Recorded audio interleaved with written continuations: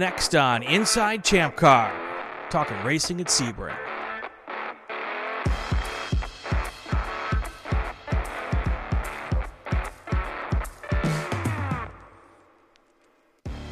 Welcome to the first episode of 2024 of Inside ChampCar. I'm Brian Polanski. The guy above me, that's Bill Strong. The guy next to me, Rusty Mallett. We just had to ask him if that was his real name, because that is one badass name, by the way. I know. How you doing, Rusty? I'm doing great tonight. Thank you guys for having me on. Got especially the first one of 2024. Hopefully we can get it kicked off. Yeah, it's pretty funny because it's like I asked him to be on the show. I did this, and then I forgot to completely ask him, is that really your name? Because, a lot of guys use fake names, like Brian Polanski. Yeah, Oh, yeah, man. Every time I go places, they always card me, and they're like, what's your name? Rusty, Rusty Mallett. And then they're like, they always ask me, is that really your name? Is that your nickname? It's like, even like the GS guys that used to do my uniforms when I worked in the dealership, they're like, you want Rusty on there? Is your name Russell? I'm like, no, it's actually Rusty. My parents, wanted the name, so they got it. So very cool. They won, I guess. Very cool. Well, if you've watched the show, Rusty, you know what I'm about to ask you. Uh-oh. How'd you get mixed up in this crazy sport we love? Oh, my God. Are you talking ChampCar or racing? Racing in general. Racing in general came from little kid, sandbox, bunch of broken Hot Wheels, and loved watching cars go around the track. Enjoyed it. Later on in life, I got into high school and got into automotives. Loved it. Had a really cool teacher named Mr. Diekman, and he helped me and a friend of mine start a model club for model cars after school. And he had a TVR, a British-made TVR. He had actually two of them. He had one that was a factory one, and then he had one that someone had stuck a V8 in, and that was like psycho at the time. Loved it. Got into it that way. Came down here to Florida. Was hoping to stay in automotives. Did for a long time. Years went by. Met a really cool guy named Gary Nettles and his son Robert. They helped me get into dirt track, where I met Ed Steinhoff and Jake Steinhoff. And after that, it was just kind of like the dirt track for a little bit. Got away from it. Got into asphalt a couple of years later. Got tired of the politics and crap in asphalt. And, Ed was going, hey, man, we're running ChampCar. We've been doing it for, at the time, like, I think 8 or 9 years. And he's like, yeah, come on over. And we just followed him. And it's been great ever since. Cool. Really has been. Cool. So what do you race in ChampCar? Right now, I've got a 1994 J30 Infinity, the grandpa car, if you guys see it, 4 doors. We tried to leave the door skins where you could see the handles and the chrome. And then, that car actually came out of Texas. It was a Lemons car, and that was it was campaigned by a team called Swine Flu, and they ran it for a while down there, and then they sold it to Ed and Mike, and I purchased it from Mike. And when he decided to go ahead and build the effing Ranger, which was at Sebring this last weekend, again, that's a Ford Ranger with the LS motor in it. So he wanted to go fast. Ricky bobbied it. And, did it. I mean, I've driven that truck, and I drove it at AMP and at Sebring. It's a really crazy truck to drive. It's fun to drive. So, So Ed's shark car has the big shark fin on it. Yes, we have the. But you just have the little shark fin. What? No. The Ranger has a smaller one. If we're gonna whip it out and compare sizes right here. Okay, mine's in the middle. All right, mine's in the middle. Not that short. Yeah. We call it average. Yeah. It's wide. But it's wider. Yeah, it's not about the length. It's about the girth. Right. Guys. Yeah. So yeah, we got the black car. His is silver. His is got the V8 4.0 in it. We've got the factory 3.0. And yes, we are running an automatic. We have not gone stick. Right. I guess we're too lazy to shift. Yeah. Well, they're still pretty damn quick. I mean, Hell, Ed won Daytona with an automatic. I mean, how many other people have done that?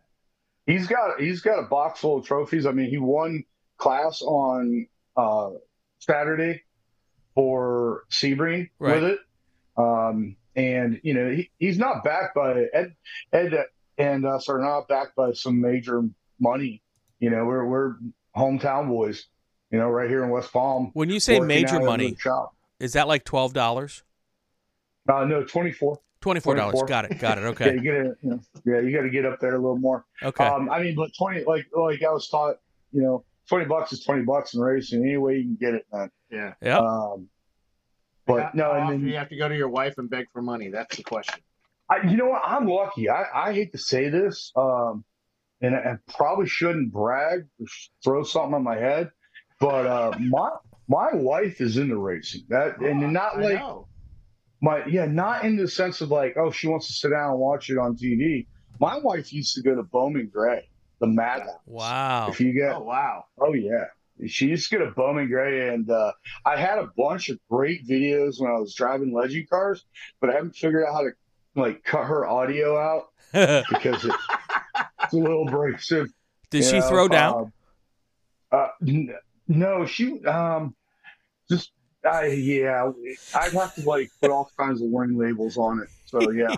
No, you ask if she would throw down. I think she would. If it came Yeah, actually, I'll tell you what. I probably know she probably just sick the rest of the guys on you, man. Or Okay. probably or something. She'd be the one. She'd be one that would stir up the fight, but that would stand in the back while everyone else was doing her dirty work. Oh yeah. Yeah, definitely. That's her. That's 100% her. I mean, and everybody loves her. Everybody loves her. Everybody's like, oh, she's so sweet. She's so cool. And I'm like, okay, yeah. Apparently, I haven't pissed her off yet. Good luck with it, son. But yeah, I mean, I'm very lucky in that manner. I've also got some really good friends. My buddy George, he comes out. He helps us get all the parts for the car. I've got a buddy Krieg and Fluffy, Bill, you've met them. Those are the guys that do the refueling, jacking the car up for me. They're all volunteers. They all come out to help us out. They're a good crew of guys. So I'm very lucky in having not only good team members and my family there, but I've got good drivers. My first driver was Dan. First driver was Jim. Jim Lewis had 25 years of karting. Dan had experience with lead sled, riding at Daytona, and pit crewing. And then we had Joseph McMorta start with us this year. He did Daytona. He brought the car in, drove it really good. He did some iRacing. And this last weekend, we got spanked by our new driver, Chris Schultz. He came out and man, he just laid down some times, blew our minds away. I was like, I didn't know the car could do that. It's depressing though, isn't it? I'm sorry. Isn't that a little depressing when someone comes in and oh, yeah. takes up, and then you realize how inadequate we are? Yeah, I mean, it's like I'm sitting there. I'm like, I know I'm not a good driver. I've never told anybody I'm a good driver. You'll never hear the words, "Oh, I'm the best" out of my mouth, because I've driven cars and had a lot of fun with it. But that's all I do. Yeah, I'm not a pro driver. Now, my new guy, man, he met us 3 years ago at Moroso. I refuse to call it the other name. Sure. But that's what I call it too. Moroso. He came out to Moroso and he was doing a hooked on driving day. I believe it was hooked on. And he met us and he thought the car was crazy looking. And, here's a 4-door grandpa car out there on Mustang rims, beating up on little Miatas, little sushi rolls. And the Shark was just taking a bite out of him that weekend. We had a fun time, and he decided a couple years later to jump in the car with us. So he did phenomenal. Nice. So I'm lucky. I've got a good, and I know me and Bill have talked about this before. I wanted a team. I didn't want a ride and drive. I'm not renting seats out to people. I want a team. I want a solid family, so I want people to stay with you. And so far, my crew stayed with me for the last 3 years, almost 4 years going. Well, this year, make it 4 years. Going on 4 years this year. So I've been very lucky at that. Very cool. Very cool. Now, let's talk about this weekend. Oh, no, I wasn't there. yeah. Chasing me down, scaring the hell out of me. It's like, holy shit, here comes Rusty. He's gonna get me. So no, you were at the race this weekend. Yes, it was. I had a blast, and I was blown away by the times. Wait. Somebody may not watch this in order. So Sorry. this past weekend, we were at Sebring International Raceway for the New Year's Eve 8+7, and that was a hotly contested race because pretty much a lot of the big guns from the East and even from the Central were there, and it was a pretty good preview of what might happen at the national championship, I think, and you guys were in the mix of it. Yeah, like I said, Sebring is one of our hometown tracks. Very, very favorite track of mine. I love the history of Sebring, and then to go out there and race with everybody. Our car did, the Shark car. Our black car did really well for C class. We're still getting stomped pretty bad by, the E30s. We just don't have the speed that they have. We're too heavy. But Ed went out there with big Silver Shark, and like I said, the first day won. The second day, I'm not sure where he ended up on the second day. I was kind of busy with my car at the time. But yeah, it took a pound of flesh out of us though. That track is very bumpy. Yep. And it'll break stuff that you didn't know it would break. Exhaust manifold. It'll break stuff you didn't even know was on the car. Right. Yeah. We had radio issues. We had tabs come off. And this is all stuff that like we never have a problem with other tracks with. Right. And Sebring just took his pound of flesh this time. But we've got 10, 11 races on this car. So it might be time to, a little foreshadowing here, go to a different one this next year. We're looking. We're trying to figure out where we're going to go with it. Would it be another Infinity, or were you thinking about a different platform? When you're looking at a new car or changing cars, there's always a trade-off of going with something or saying, okay, now I know what you've got out there that's competitive. Maybe we should make a switch. How do you make that decision? Well, that's what we're at right now because we do have another J30 Infinity, low mileage motor, good compression on it. We've already started to gut it and rip it apart, especially after the accident at Palm Beach. We thought the Palm Beach accident about 2 years ago finished off the car, and lo and behold, we just skinned it out and ran it again. But we got a nice donor car, and then we said, let's build this out. And we've learned a lot from this chassis. Now, again, we didn't build this. This was built in Texas for Lemons. So we're kind of at a point where we could take the technology we have and go run with it and make this car almost as fast as anything else out there.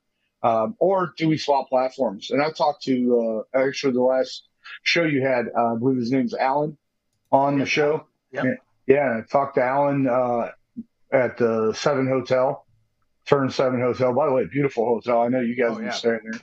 Love the staff there. Great people. Had a great party too.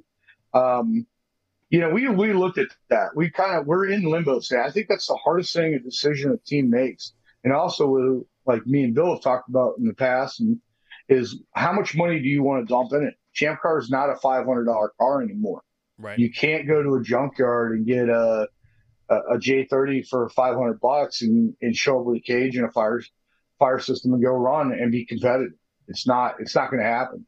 The money creep, speed creep, the technology, and then there's teams that have been running the same, like Florida Idiots.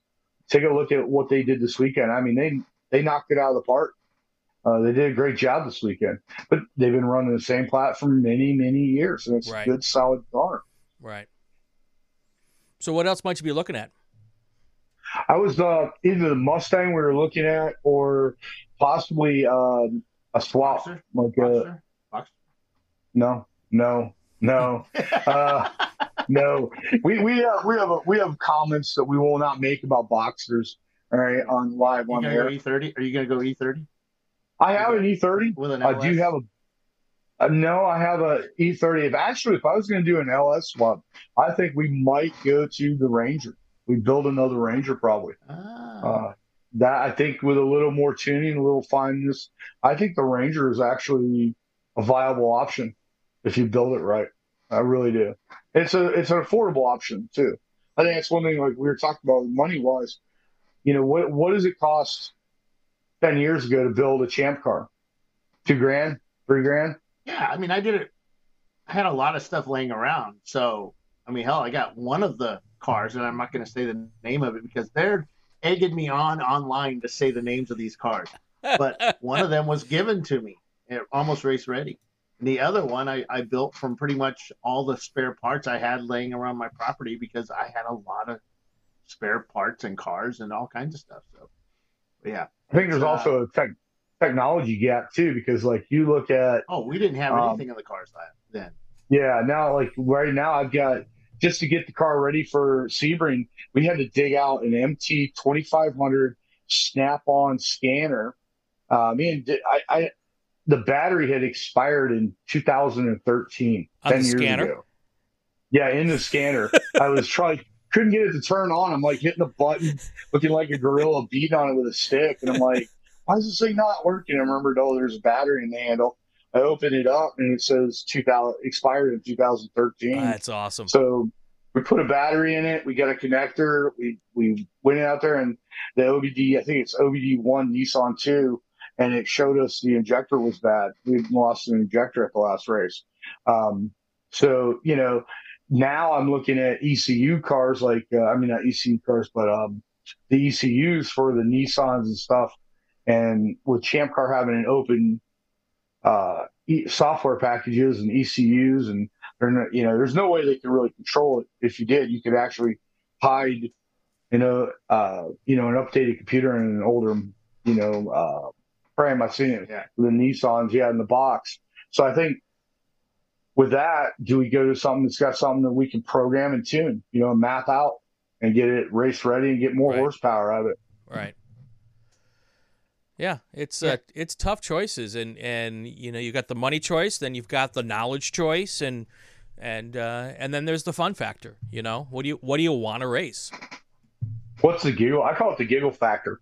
When we get in a car, like I giggle every time I get in a race car because I've got the original dash in there, right? And when you got to crank it up, the ADS light comes on and the volt light and all the little dash lights. It's like Christmas. That a regular race car wouldn't have. They all come on, they flash at you, and they're ready to go. I mean, it's something that it's just kind of cool. It's just fun. Look down and there's a shifter, from out of the original car. We always joke about trying to keep AC in the next one, especially if you guys are going to keep running this in July at Sebring. We need AC. Yeah. I need to bring that back. We're getting kind of old to be roasting, the nether regions in a fire suit for 2 hours at a time. Yeah, I mean, you could just take the AC and you put a little hose to the vent and pop it in the back of your head. I like that idea. Yeah. Well, you just put it in the back of your seat. Yeah. We did that actually. If you look at our at the top of our car, there is a black vent, and we put a 2-inch brake duct hose going straight to the back where the seatbelt comes through on the Kirky seat, and it blows cold air. Then the new driver's like, "Well, how happens if it rains?" I'm like, "Well, you're gonna get wet. Sorry, son." We took the front one off that in case the fire went up the front of the hood, it would go in your face. So we took that out. That was for safety. But the rain one, I'm sorry, you're going to get wet. I think trying to get airflow in any of these cars is a pain in the butt. I don't care what you have, or what type. And that's why I think it's a lot more fun, especially when you go, like, I go to circle track and you run for 25 minutes, maybe an hour if you're in there. Where here, I know, like, this last weekend at Sebring, I did an hour alone by myself, it was no problem, not too hot. It was beautiful out at Sebring, but I've also been in the car like at Daytona and finished up Daytona for almost 2 hours. I was like right there at the limit. We were they called the race for, and I had only like 2 minutes left to finish the race. I also had no fuel left, but we got through the finish line. Yeah, Doc called that, and it was kind of hilarious that nobody's talked about the little shark car all weekend, and then all of a sudden, when I'm running out of fuel, everybody wants to point it out. It's like, oh, thanks, Doc. Like, hey, you couldn't say that looks really good, blue light on the shark fin or something, but no, Oh, Russell's running out of fuel. Congratulations, buddy. Someone didn't do his math. That's our job. At least you look good doing it. Yeah, we looked. We love it. We love it. ChampCar is always evolving, so I think it's going to be something we're going to have to try to keep up with the curve and the speed creep to be viable. Yeah, the creepy speed. Tell me about that. Tell me about the speed creep. What do you think about speed creep? Or is it getting that fast to where cars like, I don't know, some German little things, little red German cars can't, are slowing everybody down or getting in everybody's way? That was mentioned a lot because there was, can I say the name? Can I? There was an Opel GT. There was an Opel GT at the track. Oh, I saw that. 22 awesome. minutes and 9 seconds, people. 22 minutes and 9 seconds. But it took him 22 minutes to get around the track? No, it took 22 minutes and 9 seconds for him to mention an Opel. Yeah. So the Opel, it had a K-swap in it, K24, but it had some serious issues. Don't know what they were, but they weren't as fast as they could have been. And there was that car, and there might have been a couple of other cars that were kind of slow out there. Now, I've heard people complaining that, there's these slow cars, they're dangerous, they cause issues, and that might be my best buddy saying that. So, with my car. I don't think that. I think they should look at it as, like we talked before about the speed differential. I think if you're a real racer and you really can drive, you can get around it. Because if you watch, you should, and I'm not going to say anything about possible information about whatever little red cars this weekend that couldn't watch where they're driving. But, if you are in the car, you have to expect and anticipate. And if you're not used to, and you come from like Spec Miata, Spec E30, or even karts where everybody, even circle track, where about everybody's kind of at the same pace. They're going the same speed. And then you get to, it is kind of spooky to come flying up on somebody. I remember the first time I come flying up on somebody. I don't know if they had a problem or it was just a slow car. And I was like, oh, wait a minute here. I am not the slowest guy out here. Yeah. Okay. I don't think that, I think if you're a real racer, you're going to be able to handle that and anticipate that. If you're not used to that, I think that's where we get problems. I think it's where we're having some issues on the track. Well, I think that, and I think that there's some complaints about some of the slower cars or even some of the faster cars, but race, man, just get out there and race. Well, I think it's fun. Part of it, multi-class racing. It's part of it. Well, and I think part of it, though, is also you guys have, just like all of us, a lot of Miatas out there. And when the Miatas come to you guys from my kind of racing, they get their own race group. Even though it's only 25 minutes or a half hour, they're all racing just against a bunch of Miatas. And they might just not have the multi-class background to realize, and it takes a couple of hours of doing that to really kind of get your sea legs in realizing that you're not the fastest or the slowest. There's going to be people faster and slower than you, and that's kind of a hard transition to make. I mean, it's not hard, but it takes a little bit of time. Yeah. Also, you have with endurance racing, you're not going to probably be leading the race in your stint. You might be your car might be leading it towards the end of the race, and that's where you kind of want it. Right. Some of these guys, they think they have to be up there the whole time to win it, but I think the shorter another thing is, I don't always believe that the car that's the fastest is the winning car. I know there's been many times there's been faster cars than what we had, especially at Daytona. I mean, Daytona, we only hit about 126 on the back stretch, on the front stretch. I mean, but yet there's been Daytonas where I came out 33rd, same with Palm Beach. Wasn't the fastest car at Palm Beach, but we're up there. And then what I think it is, and again, we're not kidding ourselves. My crew and my team do their best to be professional and try to race as hard as we can and enjoy ourselves, but we have no illusions that we're going to win the podium. I think there's some people out there that need to get a reality check and say, hey, yeah, I rented a seat, or yeah, I've got a team, and they don't realize there are going to be slower cars, and you might be one of them. and you're not going to be able to get up there and go, Mach 1 throughout the whole session. And also another thing is, like my guys, they made a decision that when we broke the exhaust, to call it. Why damage the car any further? I mean, we had to pack up Sunday, which really sucked. I mean, it really did. I hated to let my team down by not having the car going, but it was one of those decisions. Let's not destroy it. If it would have been something else, we might have limped it around and try to get some more laps in. Maybe at 3/4 speed or something. But there's not every time. I've seen some cars out there that I feel are dangerous, but it's not been a ChampCar. It starts with the orange squeeze people, the lemons. Well, it's and you have to be prepared for that. I think a bunch of us that have come from the lemons game way back in the day when nobody was, we'd all pretty much started out there, and when you knew not to make stupid moves, or you knew somebody was going to make a stupid move, and you just prepared for it. You didn't take every corner thinking you were going to get it, because you might not. I was one of those guys that went to the Lemons race and actually thought we were going to race. I mean, they should actually take racing off the actual title, because I watched two guys collide coming out of 4 and 5 and just tapped each other, and they stopped. They literally stopped to talk to each other in the middle of the track.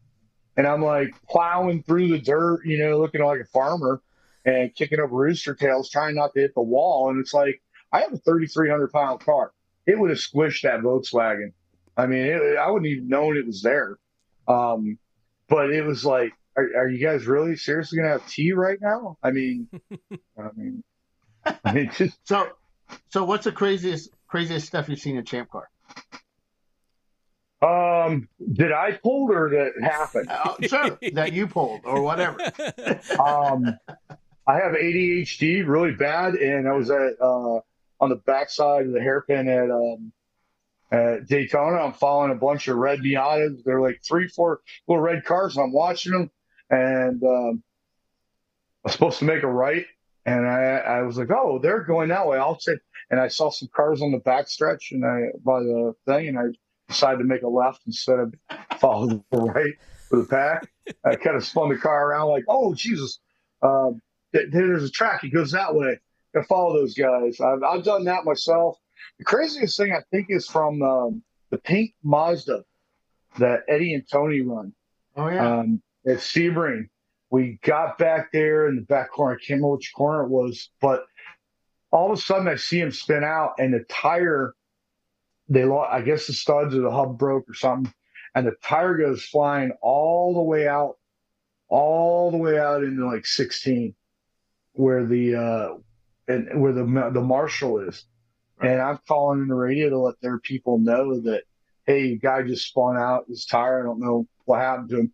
Next thing I know, he comes buzzing in the pits with 3 tires. Little rotary, 10,000 RPMs coming right in. I'm like, holy crap, man. Rotors all dragging on the ground. But he couldn't tell if the tire was there or what. It was crazy. I think that's pretty much craziest. I know someone taking a selfie at Daytona. Yeah. There might have been someone texting his wife what he wanted for burgers at Sebring. I know that Bob, I think it's Bob, I'm going to slaughter your name, Bob, sorry, Kulowski, he had a Ford Probe and drilled the living daylights out of our car at Palm Beach. And then the next day, he came looking for us, and he walks up, and he's got this F.U. Bob shirt on. I'm not going to say the word, but full word Bob shirt on.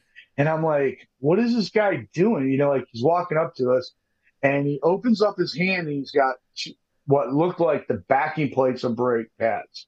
And I say look like because they were almost melted off. Wow. The probe had lost the actual pad material and gone metal to metal. And when his guy went into the corner at like 3 or 4, just hit the brakes and they just fused.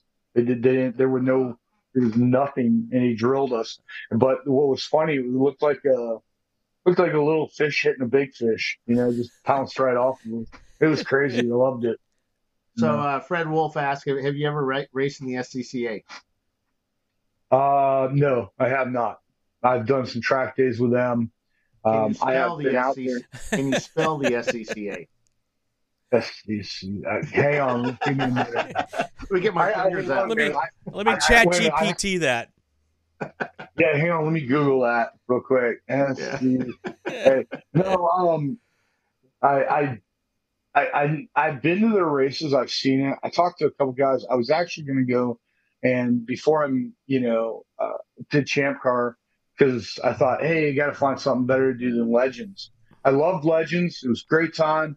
Spent a lot of money. Went very fast and spent a lot of money, and got nowhere. But I spent a lot of money, and then later on, I spent some more money, and then I got a plastic trophy. All right. I mean, I got a really crappy plastic trophy too. Yeah. But I got a plastic trophy after I spent a lot more money. So getting the ChampCar, I was like, I want something a little more professional. And then, Ed was always telling me about how much fun he was having and stuff. And I was like, man, I don't. And then I went, talked to some of the SEC. Gary Nettles, he left Dirt Track. And him and his son have raced SCCA. Yeah. And he kind of really told me about it. Robert's won a lot of races too. They do the Spec Miata stuff. And in fact, it was kind of funny is they're the ones that was like, the ChampCar's a lot more relaxed. It's not a hair scramble in the beginning. So that kind of worked out better for my personality. Yeah. I don't like being ran over. Well, I don't know, man.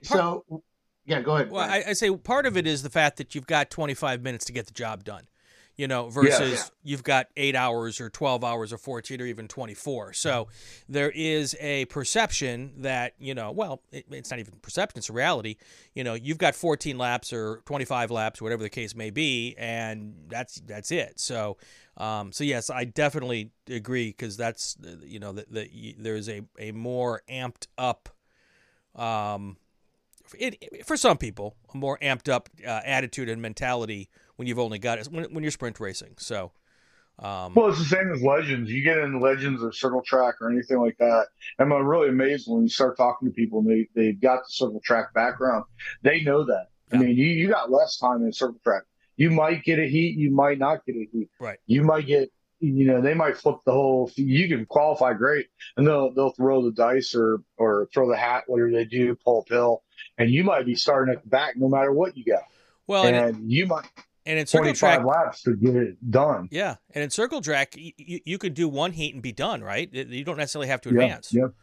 At least. Yeah, I've seen it where the guys haven't advanced at bigger events, and then I've also seen it where guys have advanced and can't make the show. Yeah. I actually got one time I didn't get a qualify at Winter Nationals. I went back to the trailer. We started cleaning up. We're done. We're not going on the main. And the next thing you know, I got them running down there telling me 3 cars didn't make it in to the main. I mean, these are three cars. And then like, can your car make it? I'm like, yeah. Well, you're starting dead last. I'm like, all right. They have to have 26 cars. Yeah. And I'm like, all right. And we're rushing to get in a helmet on. I'm in shorts, man. I'm ready to go home. Applebee's time, man. Let's get I got that coupon. I'm going to get me some mashed potatoes, let's go. Yeah, you're already thinking bloomin' onion. Yeah, bloomin' onion and, some whiskey and, whoops, did I say out loud? Whiskey? Yeah. Sure. I'm already over that's there. Proved. So, I think there's definitely a different thought process when you've got that 15, 20 lap kind of thing versus, there should be a different thought process. Now, Bill, you can answer this question. How many guys don't have that thought process and think they're going to try to win this race in the first hour of a 14? That never happens, right?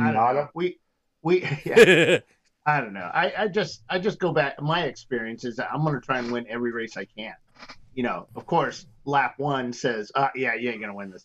But, as soon as that checkered or that checkered flag, that green flag drops, I'm wanting to win no matter where. If I'm sitting on in the paddock, pit lane, start in the car itself, we're wanting to win. Right.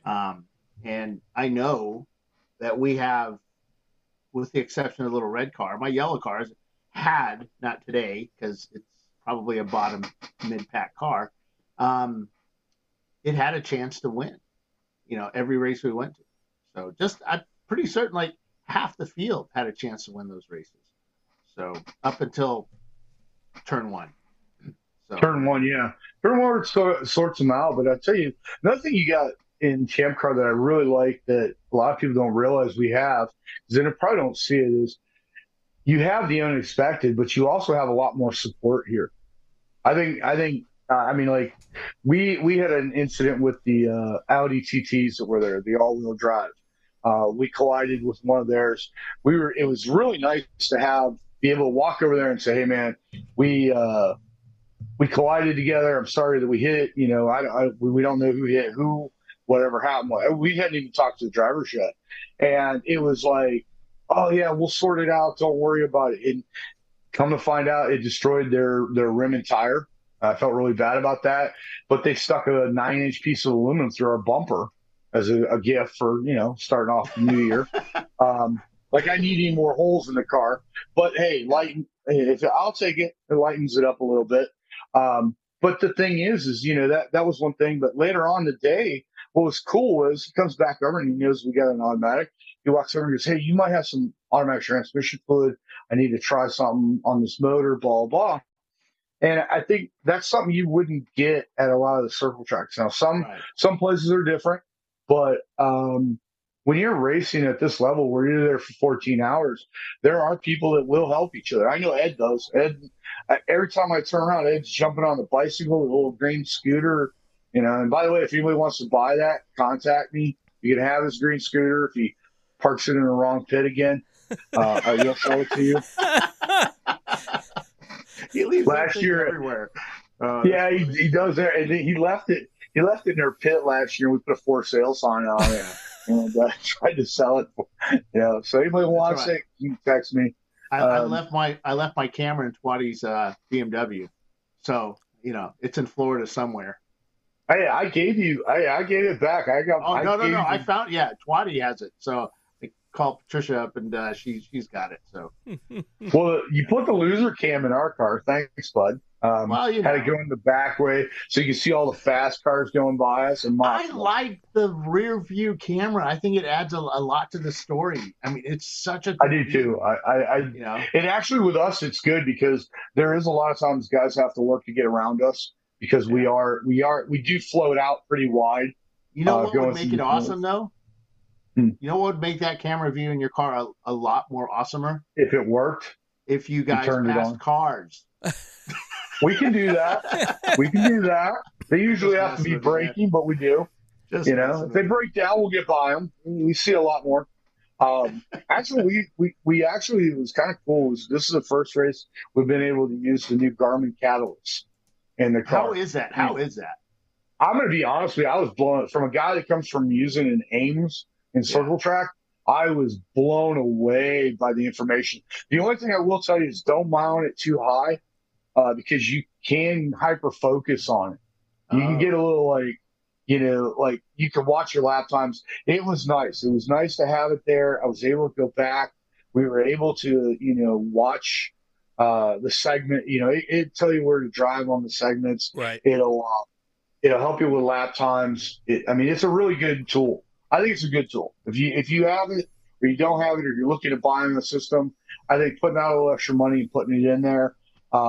It's worth it. It's definitely worth it. I thought we would get camera shake and it would overheat like the GoPros and stuff, but it didn't. It did really good. And the only thing I will tell you is you do need to get a 128 gig memory card for it if you're going to run because of the amount of time that you run. Now, did you have to change that out during a race? No, I didn't. It actually it had no problem throughout the whole race for the 2 days. I still had room on it. A lot of room, like probably 5 to 6 hours. So you could probably get change the settings, you probably get 24 hours on it. Right. No problem. Yeah. It's a great gig. I like it. I think it's pretty cool and it helps our drivers. They had a lot of fun challenging each other to it until the new driver came and kicked all of our butts. So I don't know. You gonna invite that guy back? Because now you've mentioned it twice. Yeah, I'm thinking about it. I mean, he's got a good sense of humor. Actually, I'll tell you what, he's the guy that brought the Rottweiler, the little fuzzy Rottweiler that was walking around over there. And I think we like the dog better. Well, I don't know. We're dog people. That's a We hate to redeeming say it. value. Yeah. So, real quick, do you have any trailer stories? Any crazy trailering stories? ChampCar, Oh. Circle Track. Yeah. Yeah. Okay. So I had this actually happened last year, right at Black Friday. I was going to meet Ed and a bunch of people. We were going to Buffalo, or it's also known as Orlando Speed World, for Night of Destruction. It's a crash-o-rama. I love it. And this is one of the best things I tell people to do is go do one of these races. Until you have to do a chicane race where there's a fire truck in the road and they don't stop for any reason. I mean, they don't like. Levins is like, oh, we're gonna black flag everybody if they race. They don't care. I mean, like literally, you can plow into people. It don't matter. And I had the Buick LeSabre, and I got the radio on, local radio station here, and it's playing "Dream On" by Aerosmith while I'm ripping through it. And now off in the corner, you can see cars exploding and crashing into each other. It was hilarious, man. But the other one is on the way up. My trailer, which is an older trailer, it's an open wheel trailer. I'm going up the road, and this really nice gentleman points out that I'm on fire. The whole grease is spinning out, and there's this plume of smoke, and tire smoke for cars is okay. Yeah. But grease out of your trailer, no. And I didn't know it was really that hot. I just saw some smoke, so I pulled into Tractor Supply. And as I backed up, I was trying not to block anybody because I knew I was going to have to repair it there. And I realized, oh crap, I'm putting this smoking heap of hunk of metal with burning grease right next to the propane tank. And the lady's like, can you please move that? I'm like, yeah, no problem. I'll move it over here. But Ed came to the rescue. He helped me get another trailer. He took that trailer back to the house, and we got another trailer. We went up there, had a great night. I've had a couple of those. I've had a tire blowout on my trailer that was not fun at all. But the look of the highway patrol officer as you're just careening over 3 lanes, the highway patrol officers don't like you doing that. Yeah, Florida. no. I mean, Ohio or in Florida either. They don't like that. They don't like you seeing going over 3 lanes with a 28-foot monster trailer on somebody. So be careful with doing that, guys. No, I think most of mine have been track events. I mean, crazy stuff at tracks is having a mirror come in the window. That was kind of weird and just fly in, hit me in the chest. We were racing legend cars at Citrus, and the mirror, the front fender flipped back, whacks the mirror. The mirror comes flying in. There's a mirror on the door because they have little doors, and the mirror comes flying in and just whacks me in the chest. Oh, so it was your mirror. Yeah, it was my mirror. Oh, okay. The fender broke loose, came up, whacked the mirror, shot it in my chest. I stopped mid-race and threw it at the official and drove. And why the official? Yeah, I figured you'd catch it, you know. He caught it. I mean, he was like, what the hell? Afterwards, he was not happy. He couldn't figure out why I threw a mirror at him.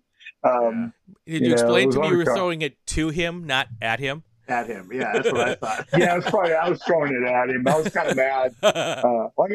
We have a quote for me, and then the fact is, the cage is Rusty has a cage in the car for your protection. Because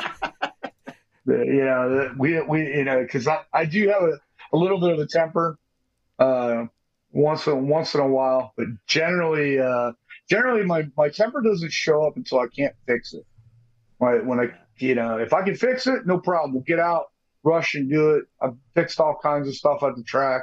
That's one thing I do love about ChampCar is it allows you to creatively fix things. Yeah. You know what I mean?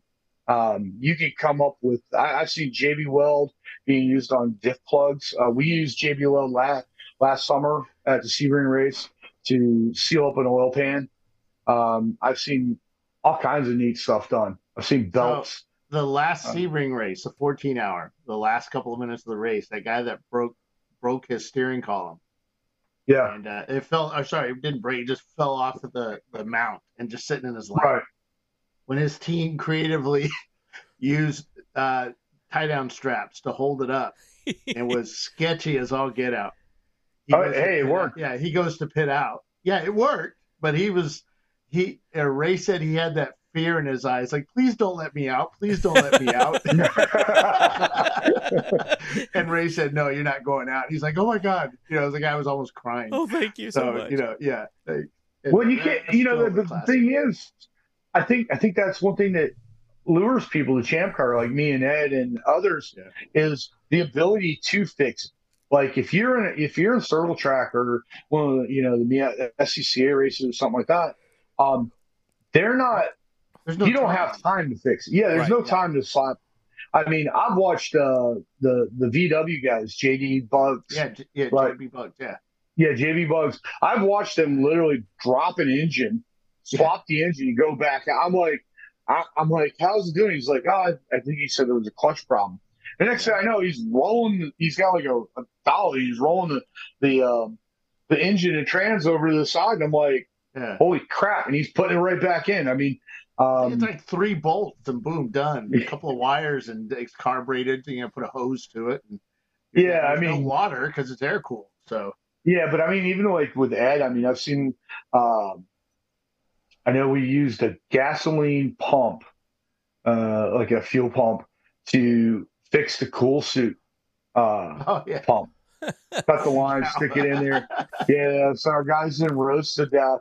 I know we had a taillight issue one time, and he took a piece of speaker wire and ran it up to the 3rd brake light, so we'd have all the brake lights working. There's things like that it's still fun. I think the fun thing is to know that, and I think ChampCar shouldn't lose the spirit, is the car should be really, really legal. Because I think the funny part is when you drive it to Cars and Coffee, that's hilarious. You got all these, you got a Jaguar and a Ferrari and a Maserati, because this is Palm Beach, and a Lambo. Then you got Ed and my car sitting there, all banged up Ford Mustang rims. But it's I love that. And they go to your car. Oh yeah, kids. Oh my God. Little kids, they see the numbers on the door and they're like, and they're calling it everything. They're like, oh, it's a Mustang. It's a 300 ZX. I'm like, what? Like, no, that's not, whatever. But, they want to sit in it. They want to hear it rev up. They want to see the light on the shark fin go off. And I think that's the coolest thing. I think that's the best thing. That's being an ambassador. And then you tell people about it, and they're like, you really raced this? Like, yeah. I know the fenders are held on with zip ties, but yeah, we raced it. 126 miles an hour. It's great for you, but it's gotta suck for that Ferrari owner next to you. Oh yeah. The looks that I get from the worst of the Corvette owners. The Corvette owners just absolutely hate us. Corvette guys think their cars are all built for them. They're all special. They're the only Corvette that rolled out that year for them. They do kind of hold themselves in a higher regard. They're kind of like Porsche drivers. Yeah. Oh, did I say it out loud? No. I would class Ray Frank as a Porsche driver. Yes. Oh. Yes, oh. yes. So what you got to Ray drives a Corvette custom. Yeah. Only for him. It's the only one out there with. It's the only one out there with weld marks from the power line that set across the hood during that time.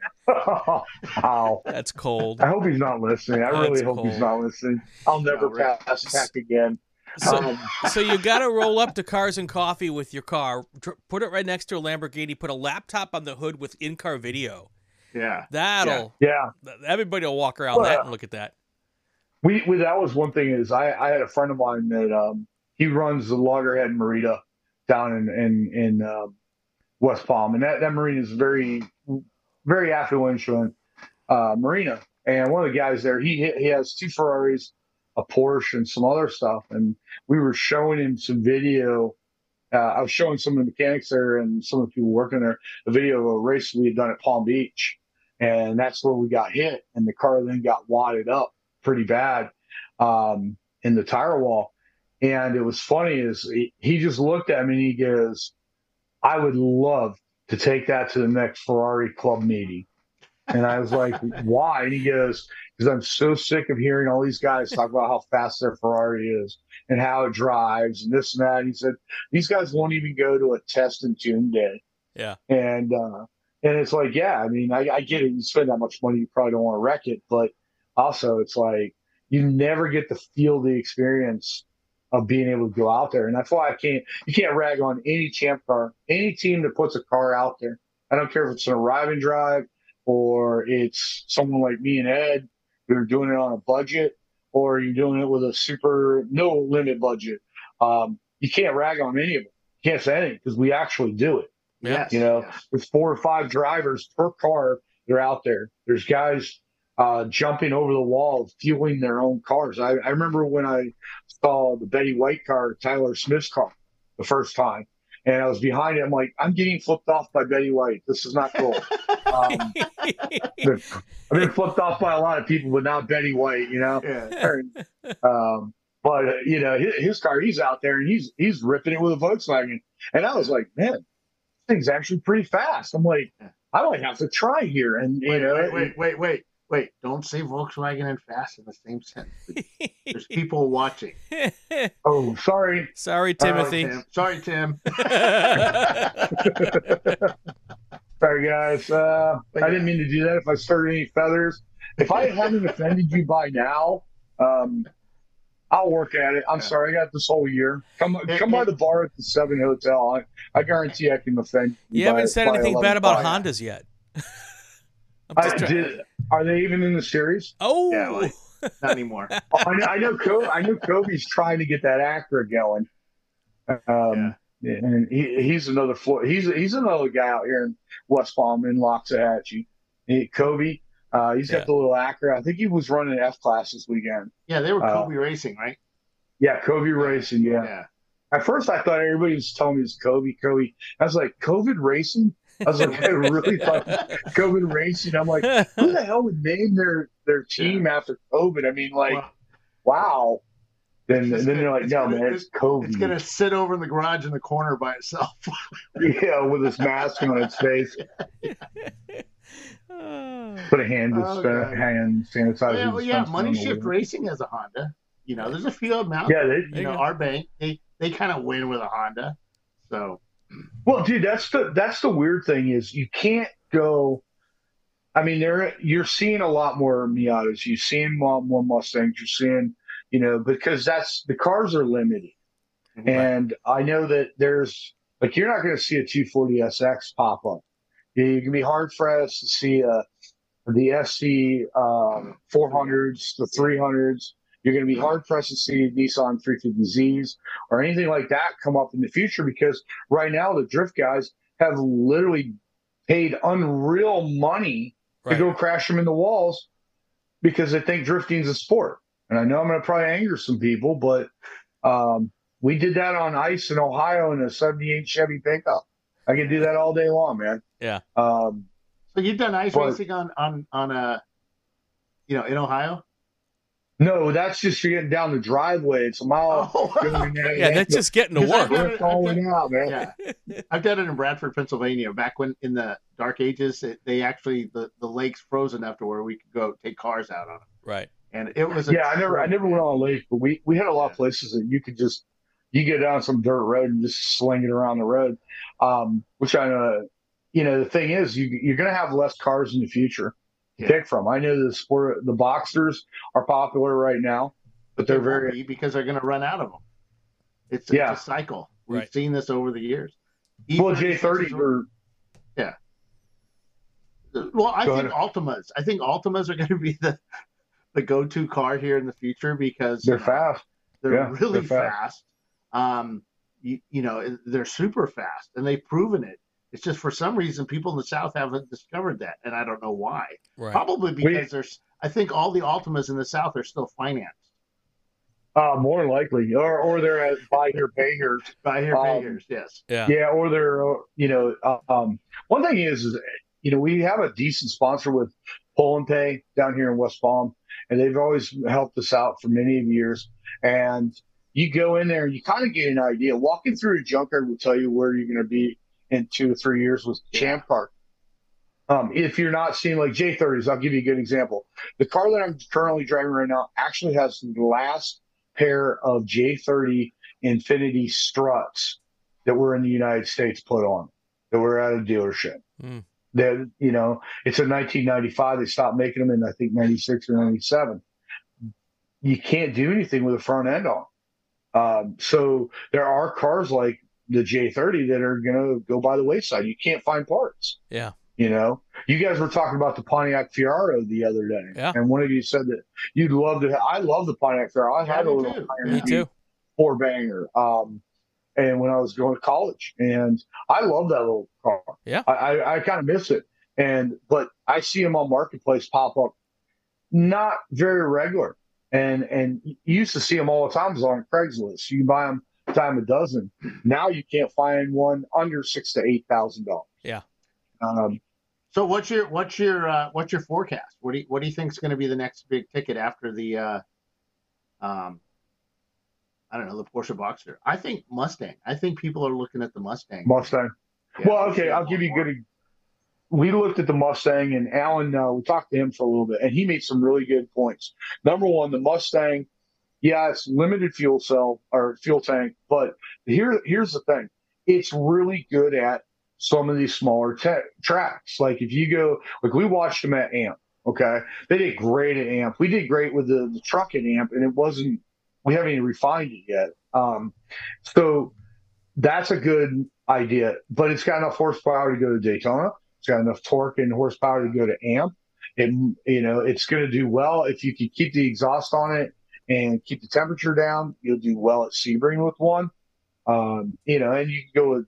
There's a lot more parts. You go to the junkyard right now, you probably find 15 of those, and there are millions of them made. Right. I mean, they were hot, and you can use almost all the parts from the V6 body on it. So if it's sheet metal, you can always go get a V6 one. Right. $1,500 on Marketplace in West Palm right now. There's two. You could go on to somewhere like the V8s, and you can get a motor out of the truck. You can get a motor out of the transmission out of the truck. They used it so much. It's kind of like it's like Legos. You can pick and pull from wherever you need to go. Yep. I think the Mustang is probably be the best one. I think the E46. I see a lot of the E46s. They're getting popular. But they're still expensive. I think the other thing too. I think is we just see one right now, kind of doing well with it. Is the C4 Corvette. I think once, not Freddie Mercury, they're called, what are they called now? They changed the name of the car. Freddie Mercury was the Mercury. Those guys sold that car, and they bought a Corvette. Yeah. And, come on, somebody say it. But that car, I think, is the next dominator when they get it sorted. Once they get it sorted, you're going to see a lot of other guys. Now, Tim Elliott asked, how about Hyundais and Kias?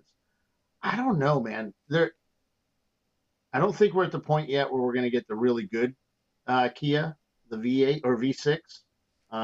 Plus, a lot of them are turbos, aren't they? So those historically don't do well in endurance racing. Yeah, I don't think that the Hyundais or the Kias are turbocharged. Yeah, but yeah, I don't know. Are you thinking of the Genesis? Is it like the Genesis or the Genesis or something like that? Yeah. I think one thing it's going to be is, you're going to have to look at the market is getting thinner and thinner. I think there's going to be a big lull, and I know I hate to bring this up, but when they did Cash for Clunkers, that took a lot of cars away.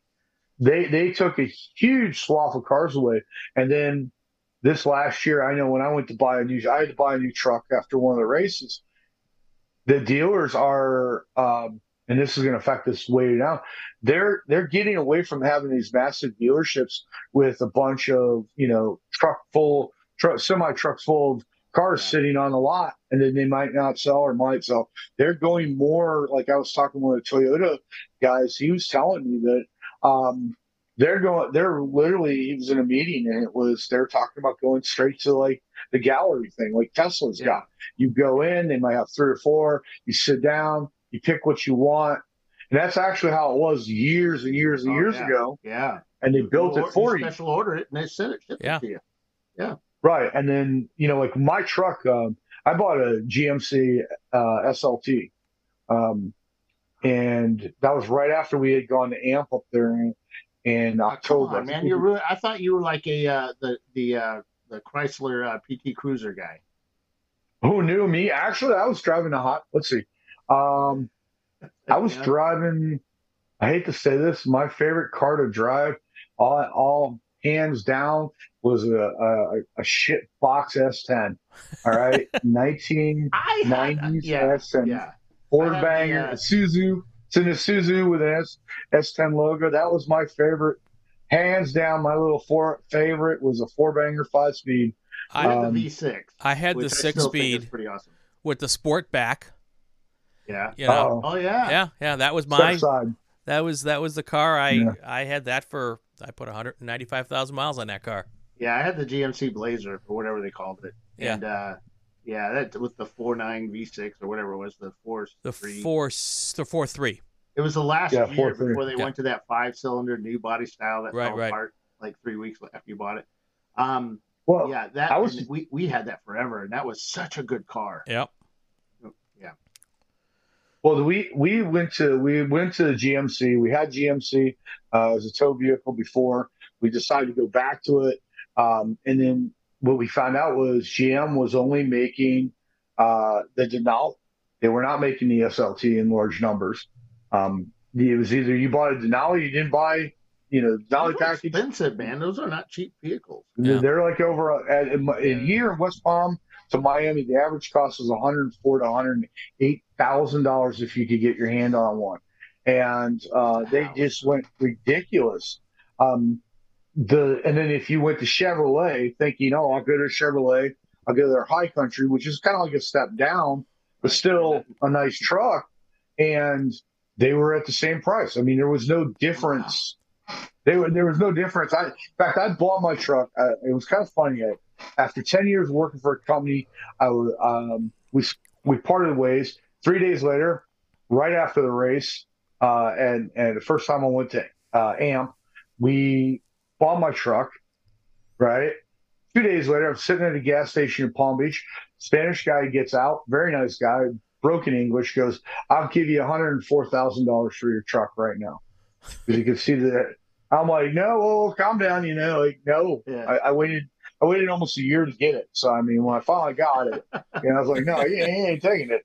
I mean, at least he didn't rob you for it, but yeah, he offered me money. But I was looking at selling my Ram 2500 diesel, and it's a 2014, and I know what I paid for it. It's paid off. It's got 150,000 miles on it. I'm thinking, I could probably get something new. Yeah, I went and looked at what was something new out there, and I just said, I have no freaking way am I going to pay for a $100,000 freaking truck. No. Yeah, you're paying more than your mortgage. God. No, exactly. That's just insane. Yeah. And I don't finance out 10 years. Crazy. I like to finance for like 3 or 4 years or something. But I mean, that would be just an insane amount of money. And no. And you guys brought up trailers earlier. Funny stories about trailers. Have you gone and looked at a trailer lately? Like an aluminum trailer? I own one, and I sold my other one to Jimmy, and our equipment guy. I sold my open bed to him. Now I regret selling it because I thought, well, I'll just buy a newer one because I bought that way back in 2001, and I sold it for quite a bit of money. I think almost as much as what I paid for it new back then. Right. But and he jumped all over it like instantly, and I'm like, I was only, so because he knew what the cost was. I bought. Yeah, I didn't know.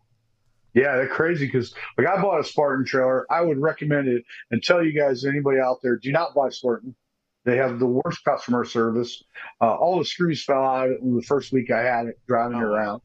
Tires popped after a year. There was a lot to it. So, but I went to replace it this year thinking, okay, we bought a new truck last year. Let's go ahead and get a new trailer this year.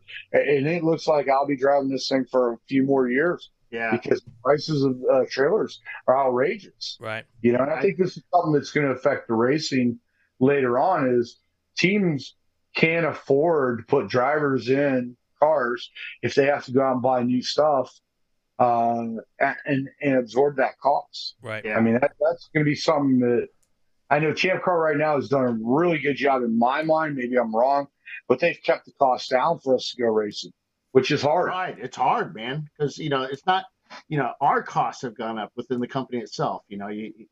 Everything has gone up. The tracks, You know, the tracks are saying the same thing. Yeah, our insurance is going to go up this year. We're in negotiations with that right now, Chelsea and the insurance folks.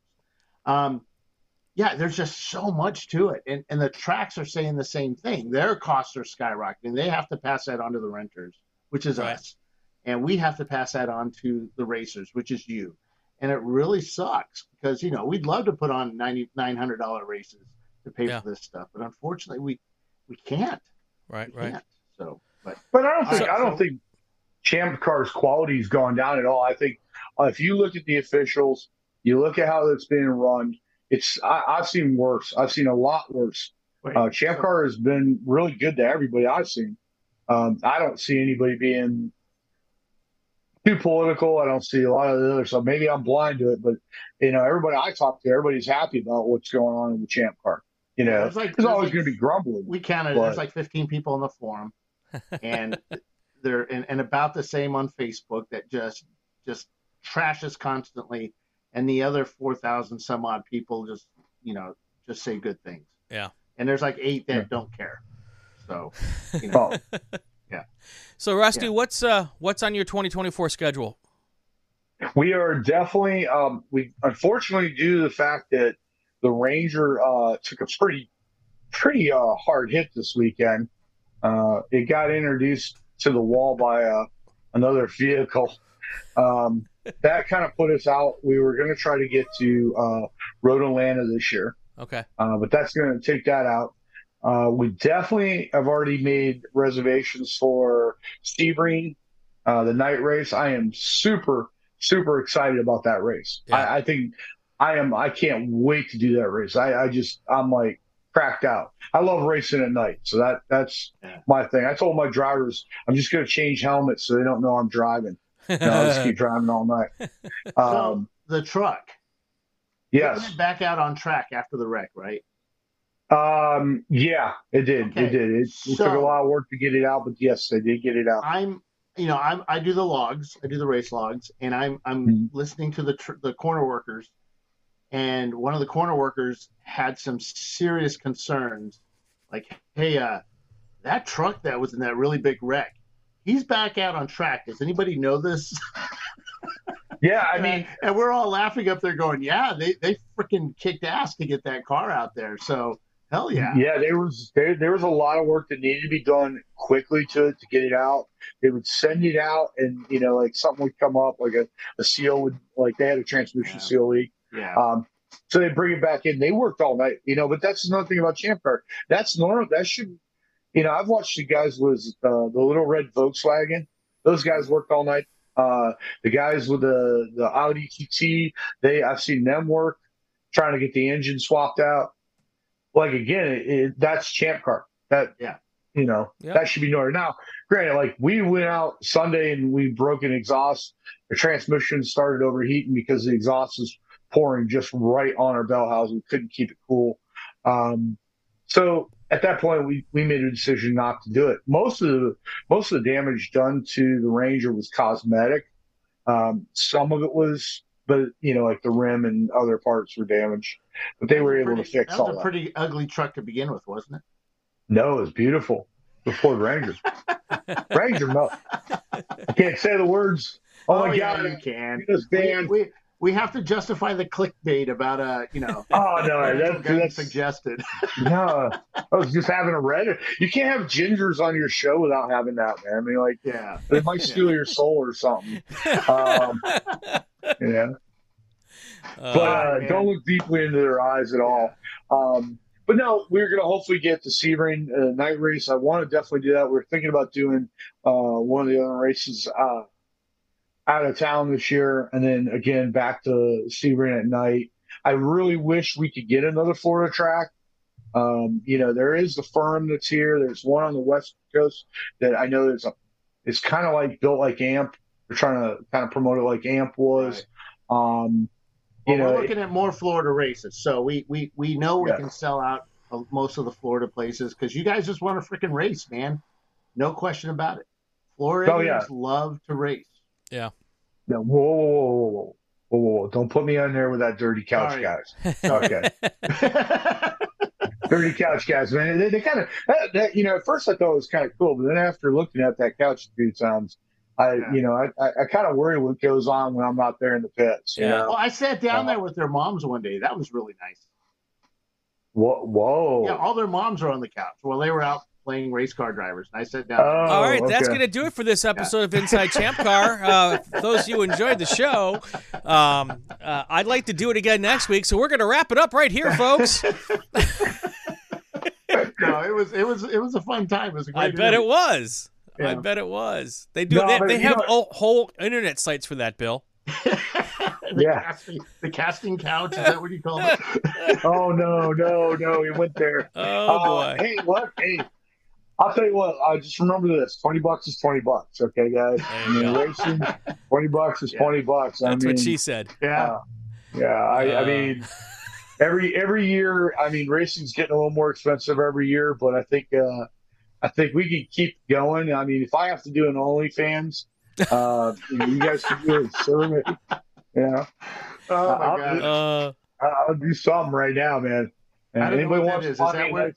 I don't know what that website is. Is that sort of like where fans of racing go to? Exactly. Yeah. Oh, yeah. All about race cars. All about race cars. I said OnlyFans. So, That's right. Yeah. That's right. Or it's where you buy the ceiling stuff. All right, man. Rusty, it's been great thanks. talking with you. And I'm sorry we disappointed a lot of folks that were wanting, a lot more. I don't know what they were looking for. Verbal abuse. Well, here I'll give you. I'll give you some verbal abuse right at the end. Please, when you're out there, thank the track workers. Thank guys at ChampCar. Thank all of our sponsors. Use them. Well, even the girls of ChampCar. We have a lot of those too. Yeah, and I mean, the ladies driving the cars. And I'm going to do this for one. She knows who she is. I'll pass you next time at Sebring. You know what I'm doing. Yeah. All right. But one thing is people go out there and get tire rack, buy tire rack. I know it's hard sometimes. They're maybe not the cheapest. Do some, get behind our sponsors, Frozen Rotors and all that, because I've seen it with MMA. I've seen it with other forms of racing, other things. If we don't keep the sponsorship and you don't go out and post your videos on Facebook, and you are the 4,000 quiet guys, we're not going to get the money. We're not going to continue to do this. Right. And I'm not trying to preach to anybody. It's just I've seen them tracks close. Yep. Their tracks, I've seen almost all of their tracks closing all over the country. So, yeah. The asphalt tracks, and stuff like that. We see them going by the wayside, and a lot of it is due to the money creep, the money and the speed creep. But also it's due to developments. Right. People need houses, and for some reason they love to build right next to a loud, noisy racetrack, and you go, oh, we got to put mufflers on that thing. Hey, we need to put mufflers on Champ cars. Come on. Yeah. Anyway, my car has a tube. All right. You have to make horsepower to make noise. All right. Isn't that right? That's right. Horsepower. Is that why the cars keep getting louder, so I can go out there and say, Mr. Huggins, your car's too fast because it's too loud. I don't know. I want to check his frame rails for nitrous oxide and titanium. I mean, I think there's some NASCAR stuff going. The car's just way too fast, dude. I mean, it's not normal. But it's a great car. Complaining about how fast the Porsches were. That E30 was pretty freaking quick. Yeah. E30s were awesome, gentlemen. I appreciate all the you do for us. Now we're going to talk real quick about the Saturday and Sunday race, and then we got to go because it's almost past my bedtime. Man. It is. Oh no, it is. Thank you, gentlemen, for having us on. Thank you, We're Rusty. rooting for Sharky and Team Sharky, and we'll see you next race. All right, man. Thanks much, Rusty. Rusty Mallett here, joining us on the show. Thank you very much. That was a ton of fun, Bill. Yes, it was. You got to warn me. So you can just X out whatever you want, or you can hang out there. It doesn't matter. You need to warn me on the that I need the bleep button. Actually, we didn't use it. We didn't need it at all. No, we didn't use it. No. I just had to put that up there just in case. Plus, it's great clickbait, man. Exactly, that's true. That's true. Yeah. Hey, so we had a great race this past weekend, Saturday and Sunday. We had 8 hours on Saturday, 7 hours on Sunday at Sebring International Raceway, as we talked about earlier. First day of racing, as expected, I thought Team Salem was going to do quite well. I Right. thought they'd get more cars up in the top there, but the catch-up car, the 942, ended up winning the race. About 2 minutes and 34 seconds behind him was Pinky's Out Arrow, who came kind of. It seemed like it came back. They had to fight for that, and they ended up catching him. Now up running pretty consistently. Where was it? The Danger Racing. I think they ran out of fuel towards the end, but maybe that was Sunday. I forget. But they were a lap back or so. But Danger Racing took third. Whiskey Tango Foxtrot took fourth. Fing Dog Racing in their Porsche Boxer took fifth. Running Bulls sixth. Another E30 is doing quite well. And Clark Motorsports and their Mazda Miata in seventh. Not as many Mazda Miatas up there as I thought there would be. Earlier in the year, we had a Mazda Miata win the 14. But these guys put on a hell of a show for us. It seemed like every lap somebody else was leading. So it was pretty good. Pretty good race. Lots of folks up there. Sunday, or the results by class. Of course, Salins takes C class when Whiskey Tango Foxtrot and their Mazda Miata took first in A class. D class was Team Infinity and their Infinity. Big Ed there taking first place in D class. That was pretty well contested because there was about 10 cars in D class. B class was taken by Treasure Coast Miata and their 94 Mazda Miata. And F class, Open Throttle, took the win. 3 cars in F class this weekend. Covey Racing, though, had the FTD for F class by about 8 seconds. Wow. But Open Throttle wins it. And let's see, now we're going to go to Sunday, which was both days were absolutely gorgeous. Yeah. It was nice outside, hardly any wind, I think, because I was mostly inside. I could only look out the window. That with the win on Saturday, Salins had to catch up. They had to, they were way back. But that car ended up wrecking, as you heard earlier. The pickup, the Ranger, and the Salins car got together coming out of 17, and both cars heavily damaged. The Porsche was done for the weekend. Pinky's Out Arrow takes the win, and Whiskey Tango Foxtrot Mazda Miata takes second. Average Joe and his Mazda Miata takes third. Team Salin with their Boxer takes fourth. Valerian Steel takes fifth with their Mazda Miata. And Team Salin's other Boxer, I think it was Chile or something like that. Which one was that? Yeah, I think it was a Chile. Yeah, Chile takes sixth, and Clark Motorsports takes fourth or seventh in the Mazda Miata. Now, Saturday we did have some, not protests, but ChampCar decided to do some bore, stroke, and camera testing of all the vehicles in the impound. There were some questions about a couple of them, but every car passed. Wow. After some research, and that was pretty cool. So everybody had the right stroke, everybody had the right bore, and everybody had the right piston tops, what we saw, and valves too, it looked like. So, yeah. Very kind of cool. Very cool. Yeah. Saturday, I don't think they did anything on Saturday because it's pretty much the same cars. I think they might have done a couple of things, but not much. Not as much as Sunday or Saturday. Right. So we're going to be doing more of that in the years. We got a new stroke tester that was tested. It kind of worked. It worked on everybody but the Porsches. We were able to use a different tool for the Porsches to get their stroke down, and it worked brilliant. So, but yeah, that worked really well. What else happened? That's it. New Year's happened. Happy New Year, Bill. Oh yeah. I went back. We all went back to the hotel and went to sleep. Nobody went to the party? We were going to go to no, I didn't. Well, we went to one of our racers' friends' house over on Lake Jackson, and I had a good night. Actually, did a haunted house run. That was pretty cool. Cool. And it was fun. Roasted marshmallows and stuff like that. Nice. I stared at everybody drinking beer because I don't drink. So it's all right. But yeah, it was fun. And then we went back and we drove all day yesterday. 4 of us, myself, Justin, our president of the board of directors, Troy Trulio, who's now part of our timing crew, and Ray Frank, head of tech. We all drove back from Florida. That was really fun. Nice. That was fun. Justin's a funny guy, man. I tell you, a lot of things I can't really talk about because it was fun. But yeah, it was great.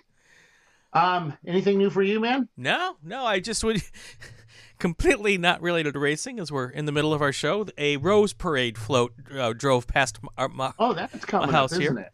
No, it just ended. So okay. They're taking it back to its resting place for the night.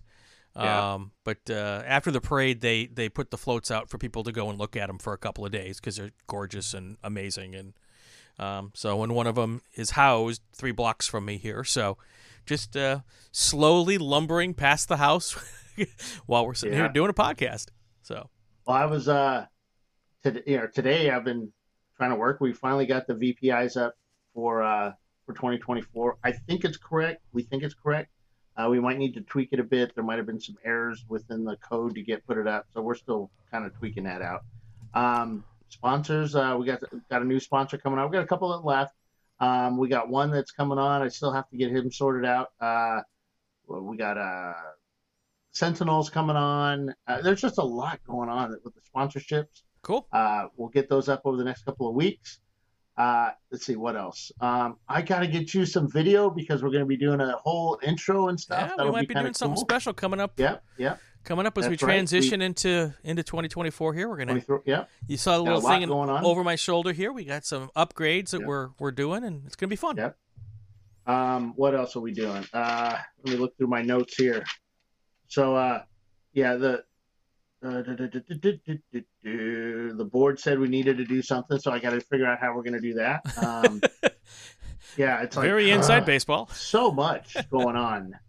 So we got new employees. Andrea Chiswick.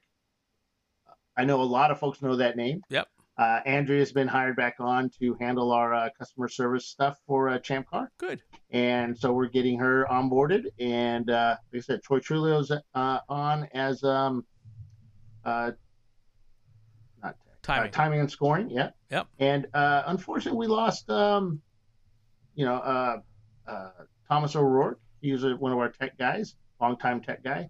He's gone racing and just doesn't have time to do ChampCar. So he put a nice little bit up on Facebook, which was cool. I like Tom. He's a good guy to hang out with and loud and obnoxious, and it was fun winding him up because it just made him even louder. Can't imagine you would do something like that. Can't imagine. Oh, it's always fun. Oh, he'd come at me, but you had to watch it, how much you wound him up.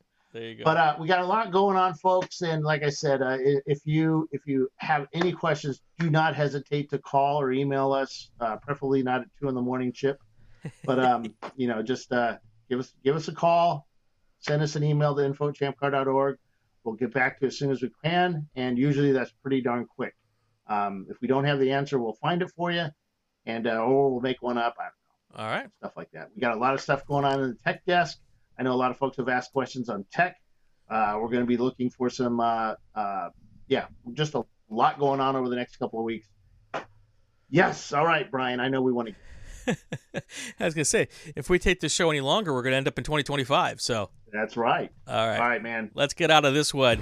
That's going to do it for another episode of Inside ChampCar. If you like what you hear, subscribe to the podcast. You won't miss any episodes. It would also be great if you share it on your social media channels. Comment on the ChampCar Facebook page, especially if it's a good one. We have new episodes every week. He's Bill Strong. I'm Brian Polanski. You are listening to the Racing Wire Podcast Network, and you are watching ChampCar Live. We'll be back next week. Stay with us.